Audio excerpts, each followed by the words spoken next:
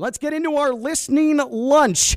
The audio that you love and you need to hear, and we discuss it here on Ken LaVicka Live. And let's continue with the discussion we've been having on Antonio Brown, because yesterday, in case there was any question about whether or not Antonio Brown was still a Tampa Bay Buccaneer after the game against the Jets, Bruce Arians quickly put any discussion of that to rest. He was very forceful when asked about the status of Antonio Brown. This was Bruce Arians yesterday post-game. Can you tell us what happened to Antonio Brown? Did he quit? I've never seen a guy leave a field like that, and is this the last strike for him? He is no longer a Buck. All right, that's the end of the story. Let's talk about the guys that went out there and won the game. So Bruce Arians, he's no longer a Buck, and he didn't want to say a thing about AB. Did not want to talk about AB. But Theo, here's where I have a problem with that. Because just 4 days prior, Bruce Arians was asked in the lead-up to the game against the Jets why, after you said last year it was a one-strike policy with Antonio Brown, one issue, and AB was done, no tolerance, zero tolerance, he had a fake vaccination card. He was part of a fake vaccination card organized ring. Okay? That's a criminal. If this was outside of the NFL, that's a criminal act. Yet he was let back onto the team after a 4-game suspension. Bruce Arians, earlier in the week, this was his defiant response to being questioned about what he had previously said about Antonio Bryant last season.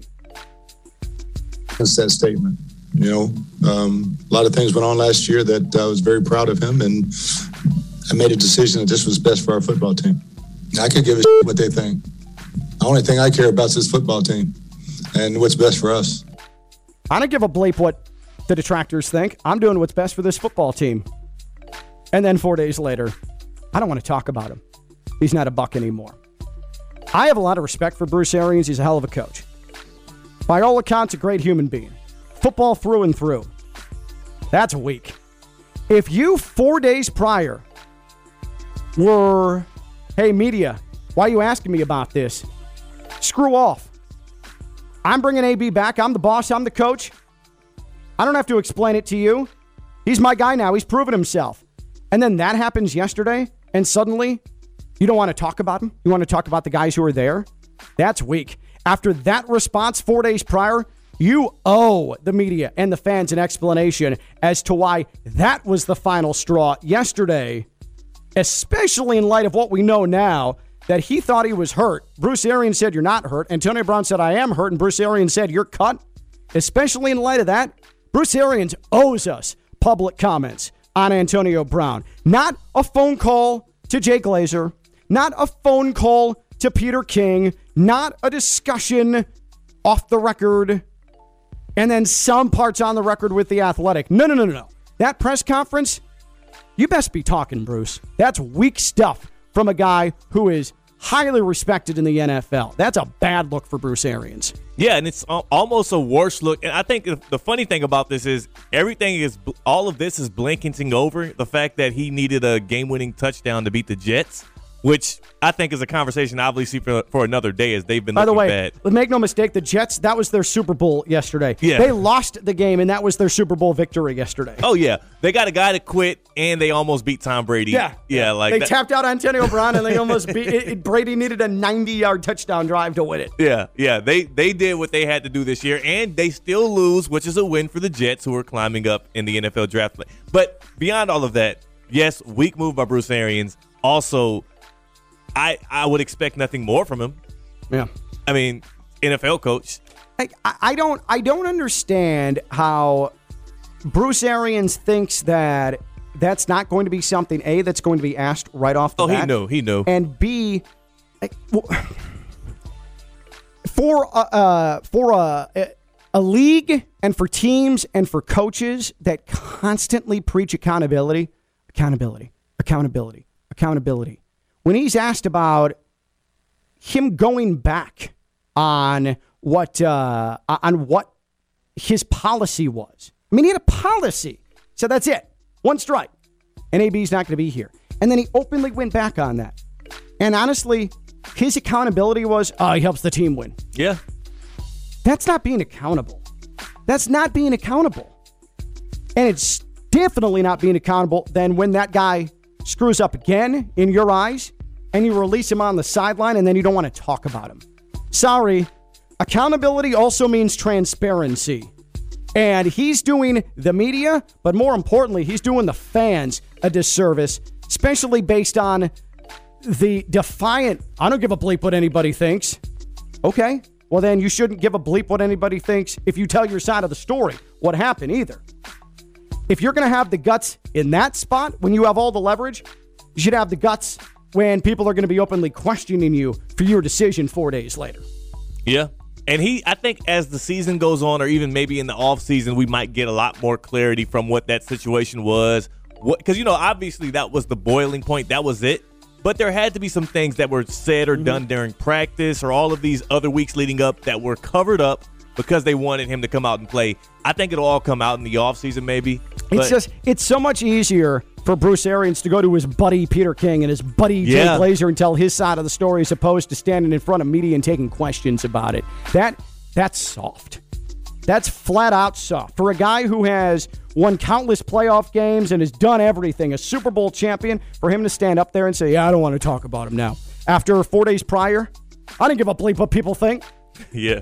That was back when he was his guy. Yeah. That's when he was his guy. But it's easy to call up Jay Glazer and say, oh, here's my side of the story. Jay's going to report it. Yeah.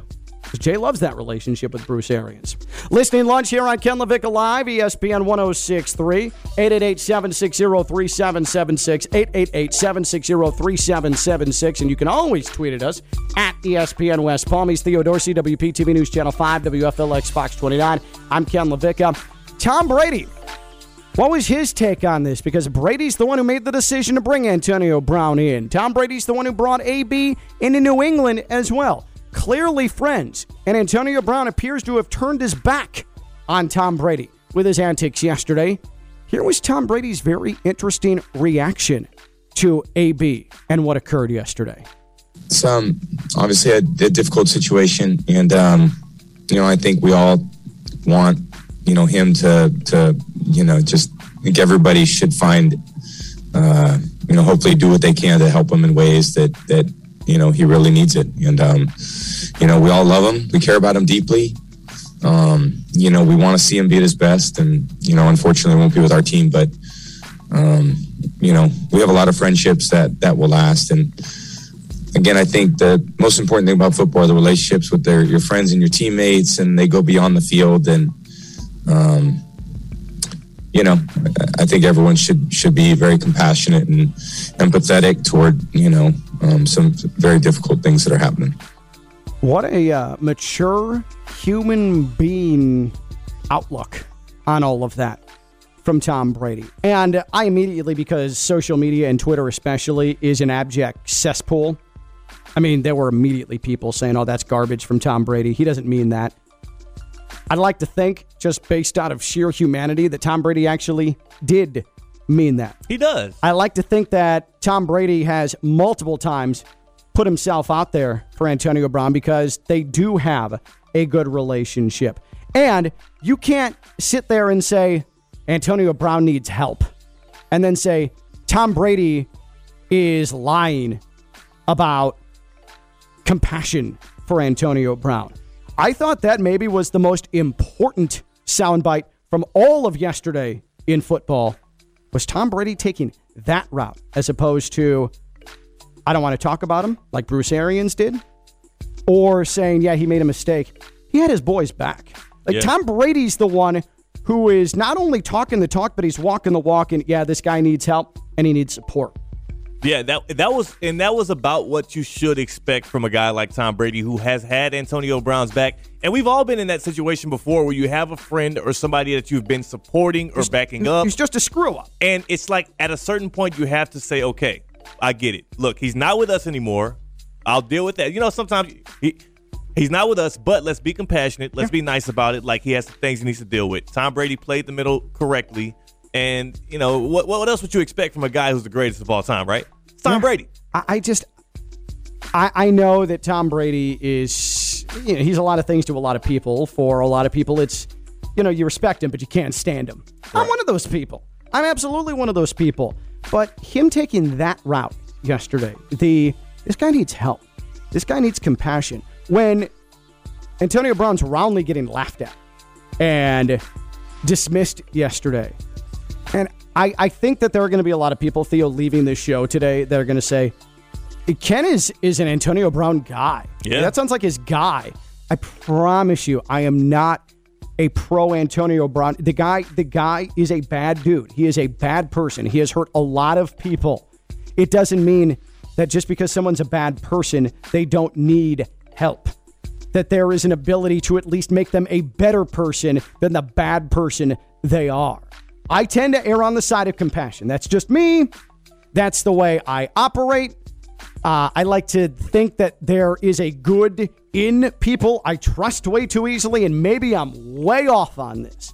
But it helps justify my initial feelings with Antonio Brown, where hopefully this is now the time where he gets help as opposed to being enabled by the NFL. It helps to justify my thought when I hear Tom Brady echo very similar sentiments. Yeah.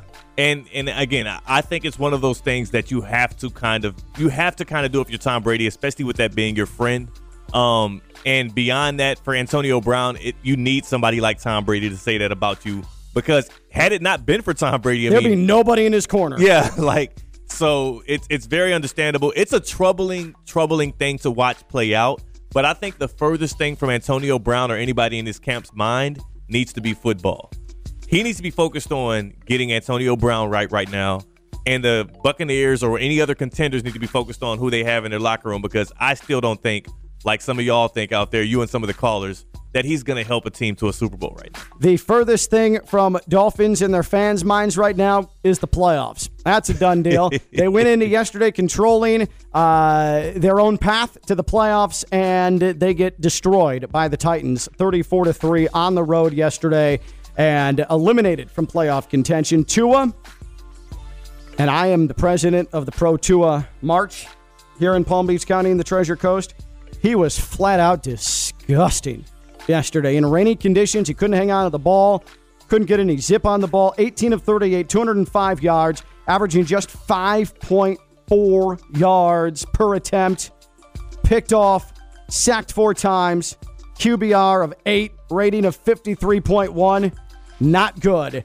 And because every time Tua struggles, it turns into a referendum on the future of Tua Tagovailoa and the Dolphins, Tua was asked about this post-game yesterday, and here's what Tua had to say.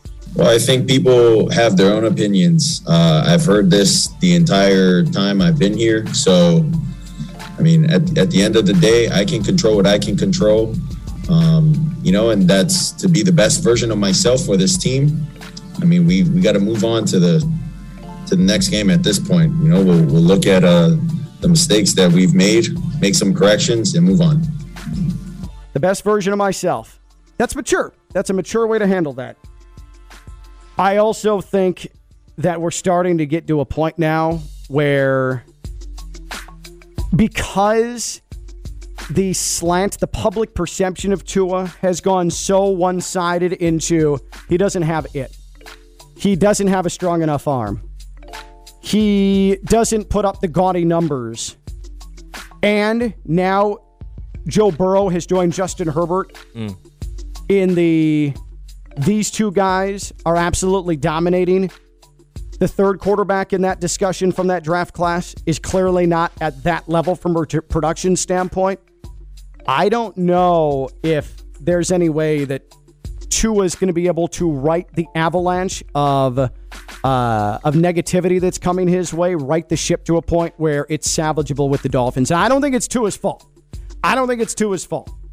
Did Tua help his case yesterday? No. But the Dolphins have done him so wrong, including the constant pursuit of Deshaun Watson, that people are just waiting for performances like that from Tua. They don't want to remember Justin Herbert losing badly to the Texans. I don't care about that stuff. They don't want to hear about Burrow and Tua having the same numbers last year in every major category. They're living in the present. The Dolphins undercut Tua every step of the way. It started last year with benching him in fourth quarters and went to the pursuit of Deshaun Watson and not improving the offensive line and not giving him any more pass-catching weapons. But Tua had been left to have to overcome it. He hasn't done it. And I have a weird feeling next Sunday's his last game as the Dolphins starting quarterback and maybe as a Dolphin, period. It's not a tough, like that. That seems kind of practical at this point. I mean, they were like in the Bengals locker room fitting Joe Burrow for a gold jacket after that performance, after his back-to-back performances pretty much. And they've been doing that with Justin Herbert since last year when he got his Rookie of the Year. It's tougher and tougher because of the comparison to those two guys as well as the situation he's in. But isn't it kind of fitting that that game, this referendum, happened against a guy like Ryan Tannehill, who was a guy who was in a weird situation with the Dolphins? He was talented, obviously. He had some gifts, but up and down and up and down and up and down and injuries and injuries and injuries and up and down and 7-9 and 8-8 and could not win games late. Like that was Tannehill. And he was a Patriots killer, kind of like Tua has been, right? Yeah. And then he goes off, and now he's the number one seed in the AFC with a Titans team that has like receivers who can't stay in the game, a running back and Derrick Henry who's out. I mean, they're just makeshift, and they're the number one seed in the AFC, and they're probably going to clinch it next week. I'm not saying that can be Tua's future, but I'm just saying Tua definitely is like, you're the Tua president. I am the president of the Pro Tua March in Palm Beach County in the Treasure Coast. He's not as bad as he was this past Sunday. No, he's not. But because every game, he has turned into Tebow. Tua has turned into Tebow, where the smallest slip, and I mean, I'm guilty of this with Tebow, and I think Tua is 47 billion times the player Tim Tebow was, especially at that quarterback position. But any slight mistake, and in this social media age, Tua sucks. Like that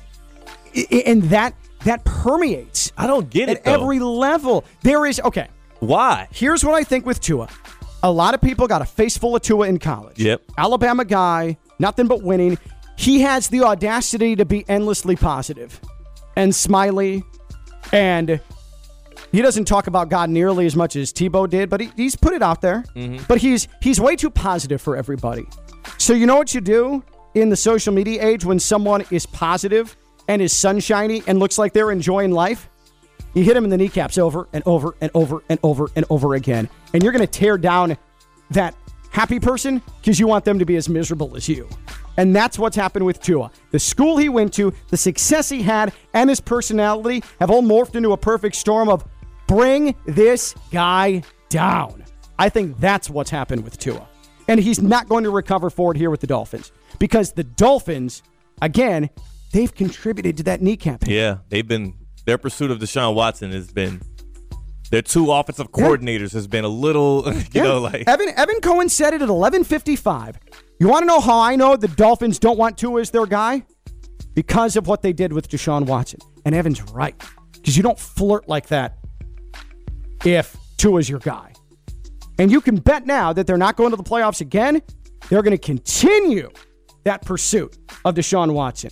And hope that the process in the offseason gets remedied and he pays out the fines and he does the suspension that the NFL hands down and he gives the restitution money and you move on because they're going to go try and pursue him. But that's why I think that the public perception deck has been stacked so high and so heavy against Tua that next Sunday is his last game as a Dolphin. Certainly Dolphin starting quarterback and maybe as a Dolphin, period. And I'm with you when you say he could go somewhere a la Tannehill and succeed. Ryan Tannehill's most frustrating thing as Dolphins quarterback is that we never knew what he was. What is he? Is he good? Is he bad? Can he stretch the field? Is he a game manager? What is he?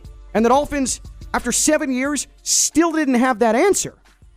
We still don't know what Ryan Tannehill is. Right, I was about to say. The Titans aren't winning because of Ryan Tannehill. Yesterday he was 13 of 18 for 120. Okay? Yeah. I mean, Tua had better numbers than Ryan Tannehill did. Minus the turnovers, yeah. Yeah, but Ryan Tannehill, his supporting cast is infinitely better than anything that Tua has. That offensive line for the Titans is elite. It's why, I mean, it helps that you have the best running back in the game. But that's why a backup running back who's built similarly can come in and dominate too. Yeah. Because your offensive line rules. He got the pass protection he needed yesterday. He's got solid tight end play. He's got A.J. Brown. The Dolphins have none of that. None of that. Because if you shut down Jalen Waddle, Devontae Parker's never going to get separation. He'll make a circus catch every once in a while. Mike Gesicki, if he gets bracketed, you've taken that away. There's Tua's passing weapons. Yeah. It's got no running game. Duke Johnson's been nice in flashes. Hasn't been anything other than that. Myles Gaskin's flat out bad. Tua, again, the public perception's too far against him. Yeah. But that's why I think he could go to a Carolina. Tua could go to a Carolina. Tua could go to, I don't know, even like a Cleveland. And efficiency his way into success. Yeah. In the right situation. I can see that Cleveland, you might have struck something right there. Because they could use a guy like Tua. That's Baker Mayfield's not accurate, and he's erratic. You know who's not erratic and is not inaccurate? Tua. Yeah.